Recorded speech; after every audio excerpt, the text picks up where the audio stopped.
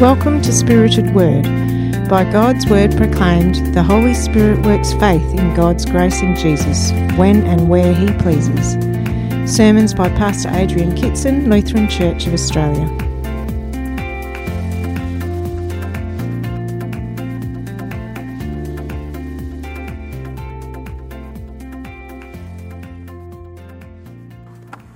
Today's first Bible reading, the Old Testament reading, comes from Jeremiah chapter 20, verses 7 to 13.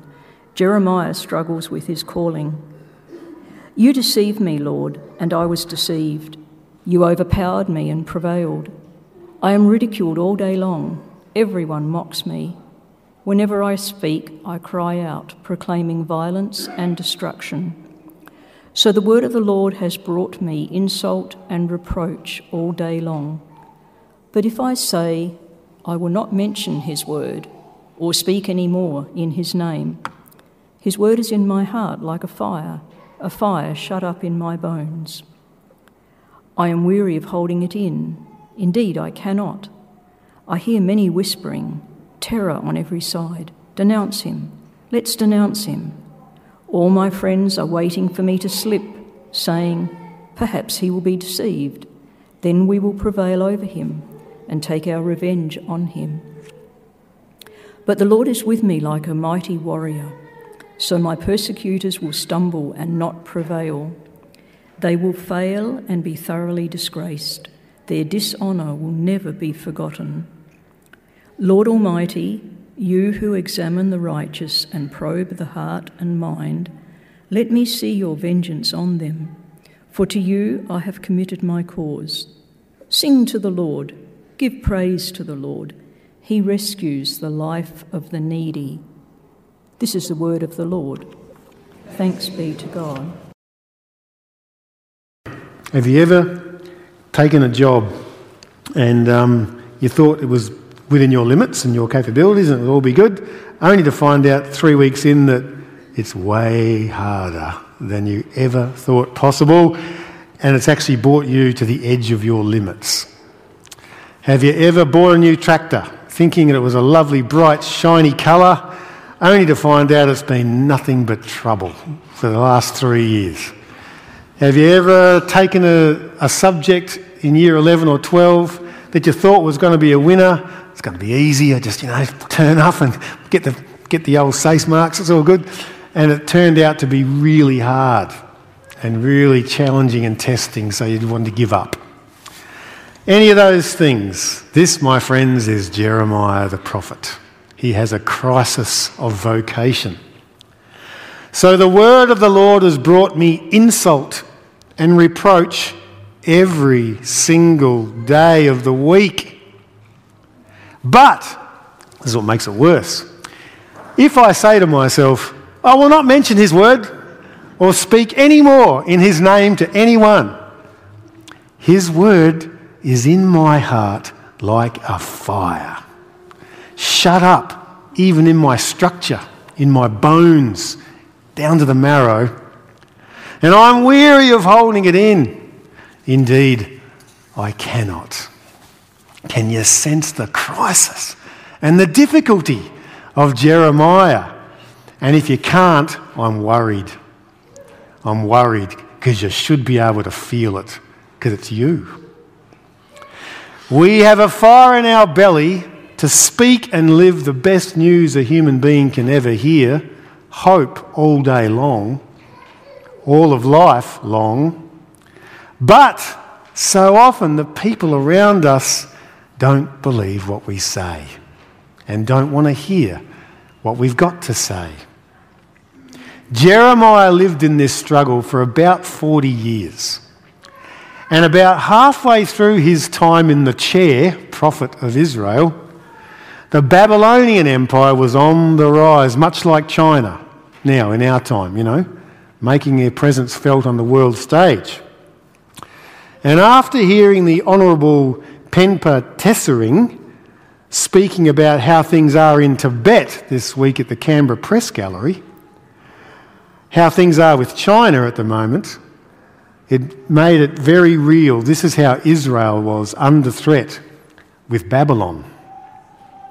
So, as God's person called to speak God's truth, Jeremiah had the unwelcome job of like being a parking attendant, a grey ghost. Nobody likes them. They're nice people. But, he had the unwelcome job of telling God's truth into this really hard situation. And he's warning the people of this threat. And most controversially and most difficult, this is a means by which God is dealing with your sin, Israel. And his goal, of course, is to get you back to the covenant and grace and peace. But this has to happen first. Not a popular message. People didn't want to hear the truth. I know I don't want to hear the truth half the time. I think you'd be the same. I don't know. They didn't want to hear it. I'm not surprised. Who does want to hear the truth about a thing if it's difficult? So Jeremiah is squeezed between the God who has called him and insists on him speaking this difficult truth and people who refuse to trust him and hear him. So he's stuck between an insistent God and a resistant people. Now are you feeling it? Is this you? It should be. It should be. No wonder Jeremiah has a meltdown. And in fact, he has quite a few meltdowns, Jeremiah. And did you know, from chapter 11 to 20, it's one big meltdown. Or actually, it's 6. There's 6 long, sorrowing songs. Lament, lament, lament. And they are bold. And they are brash. And we don't like hearing them in our lovely, comfortable Western church. I think we'd struggle to just go home and have a read of one chapter. Would you talk to God this way? Sometimes we assume that honest or even angry words complaining about God to God might offend God. Why do we think that? We seem to think that God might not be able to handle our complaint or our anger or our sorrow or our grief or our worry. And maybe Lutherans more than anybody else, I don't know. Because on the scale of the National Church Life Survey, we come in way down the bottom on sharing faith. Less than 3% of us actually look for opportunities. There must be a reason for this. So we keep these things to ourselves, lest we find ourselves being unholy or disobedient or not good enough or too forward or too presumptuous of God, stewing away as the bitterness builds and a joyless Christianity appears. This is not Jeremiah.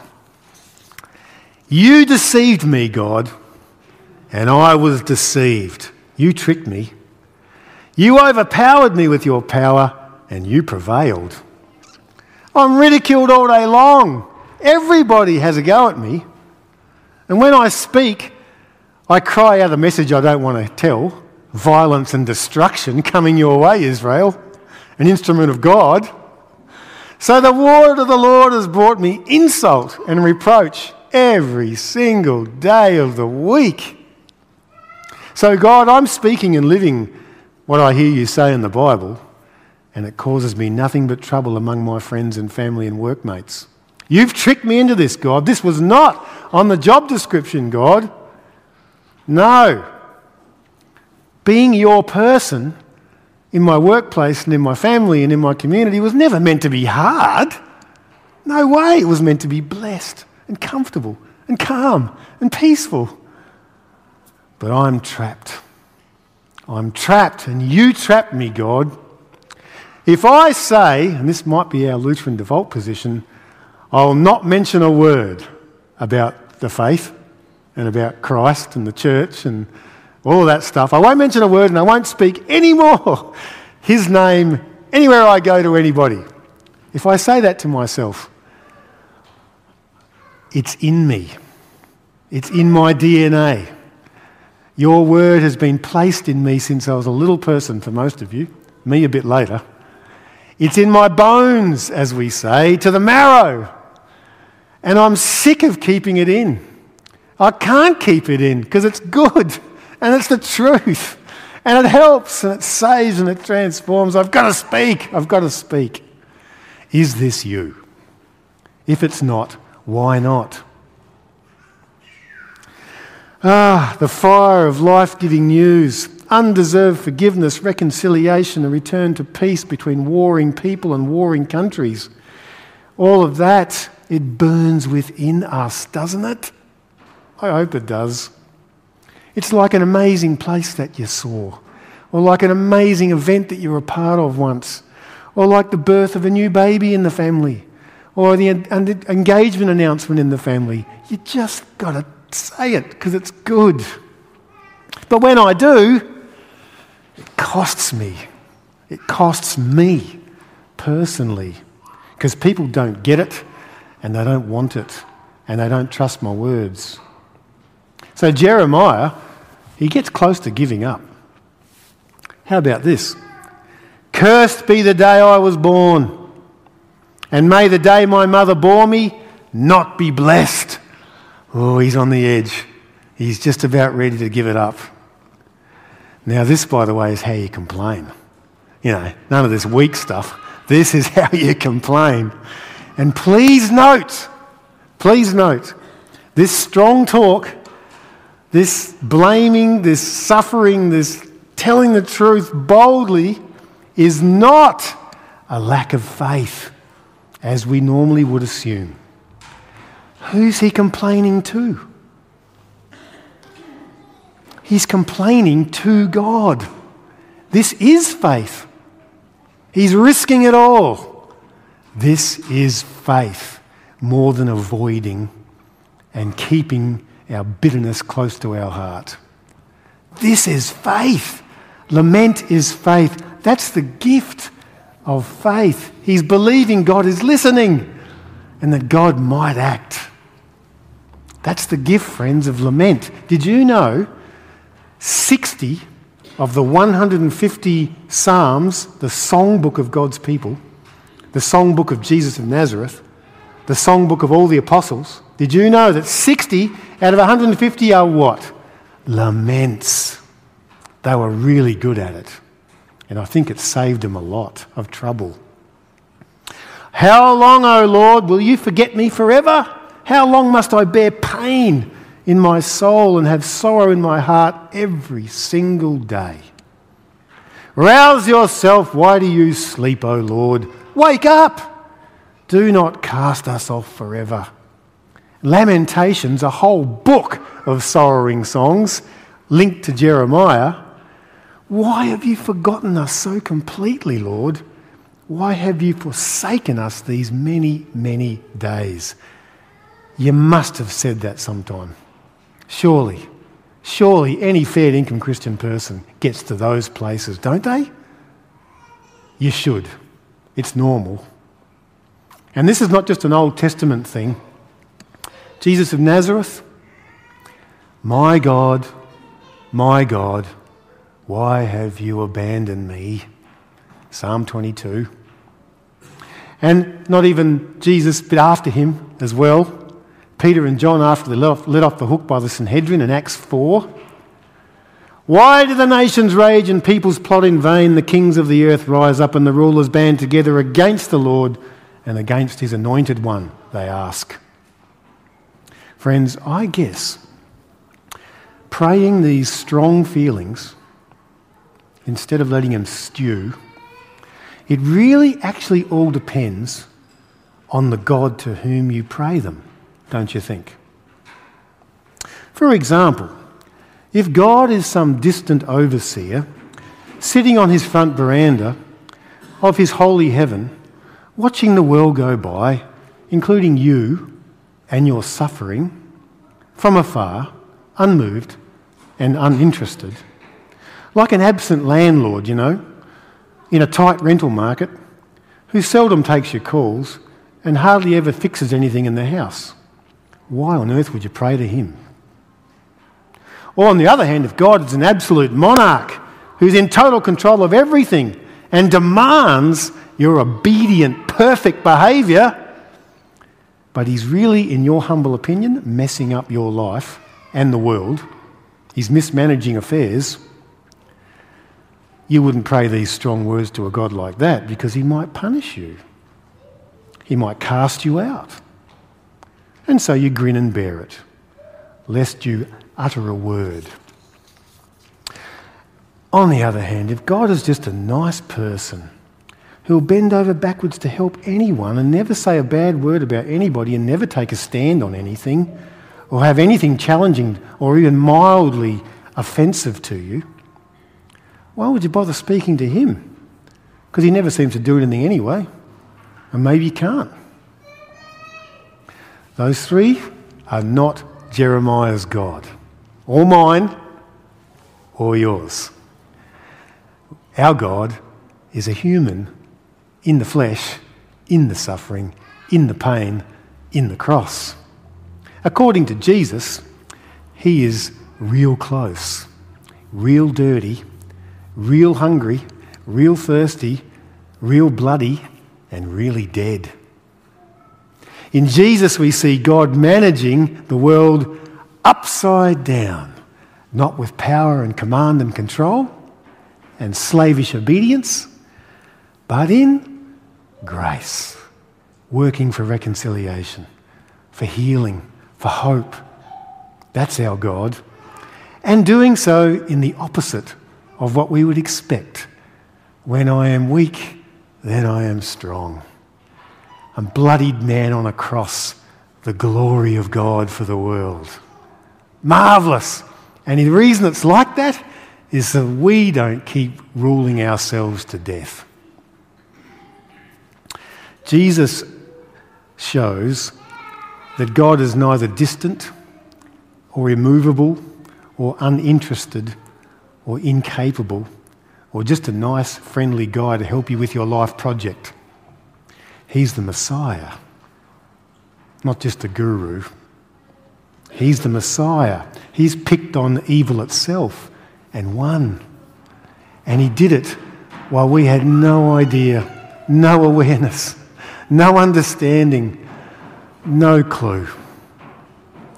So, my message for myself and for you today is we must speak both ways. We are okay to speak it all and speak it often. All of it. All of it. Lament your socks off. He can handle it because it'll save you being a bitter, joyless Christian. Lament, say it, speak it to him. And then when that's finished, like Jeremiah, he gets over his meltdown, speak of him, no matter what the resistance might be. This is what Jesus has called us to, folks.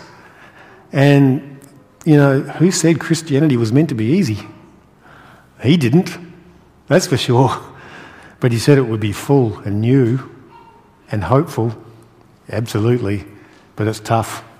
Getting tougher too, isn't it? Maybe we're finally waking up. Now we're getting real. I think so. So, this is what Jesus says. The student is not above the teacher, nor the servant above his master. So, it's enough for the student to be like their teacher and for the servant to be like their master. Be like Jesus. That's enough. Whoever acknowledges me before others, I will acknowledge happily before my Father in heaven. Unfortunately, those who disown me before others, I disown before my Father in heaven, and that's the way it's got to be. Whoever finds their life for their own sake, they'll lose it in the end. Whoever loses their life for my sake, they'll find it straight away. Sounds hard, because it is. Simply, Jesus names it. He just names, he knows it. What is it? What's it? The difficulty. What it is to live on the one hand with an insistent God who's calling you to speak and do, and a resistant people who don't want you to speak and do a thing. This is us. This side of the last day. This is us. And then these words. Do not be afraid of them. Easy for you to say. Why? Because there is nothing concealed that will not be disclosed, nothing hidden that won't be made known. In other words, any unfairness, any injustice, any infliction of persecution or pain or sorrow or all of that stuff, or bad words and bad behaviour against you for Jesus' sake, all will be dealt with properly, fairly, justly and rightly by the King of Kings in his way. If that's true, then do this. What you hear in the dark, get out there in the daytime and speak it, brother and sister. And what you hear whispered in your ear, timidly, get on your rooftop and get a megaphone out. Maybe not. You get the idea though, because everything will be right and fulfilled and completed properly by the King of Kings. In other words, Lutherans and those who are here, no secret faith. There's no choice. It's in your bones, mate. It's like a tattoo. It's in your skin. It's there now. You've got it. All those Bible stories, all that experience, 1,000 sermons, 1,000,000 songs, they're in you. What are you going to do with them? You've got to let them out. And you've got to go both ways. You've got to speak long and strong. He can handle it. Do it more. It'll save you from bitter, joyless Christianity. And speak of him, what does Peter say? With gentleness and respect. That's what we do. That's where we live. And then to really nail it home, not literally nailing it home, that's for Jesus, but Sharon, the sparrows, are not two sparrows sold for a penny, yet one of them won't even fall to the ground outside of your Father's awareness, care. And even the very hairs of your head, even though diminishing quite rapidly, are numbered. So don't be afraid. Don't be afraid. Why? Because you are worth so much more than those beautiful little sparrows. You're worth it because he's worth it. In the name of Christ, amen. And the power and the presence and the promises of the Lord Jesus Christ keep you on the narrow way between him and sometimes resistant you and sometimes resistant others. In the name of Christ, amen.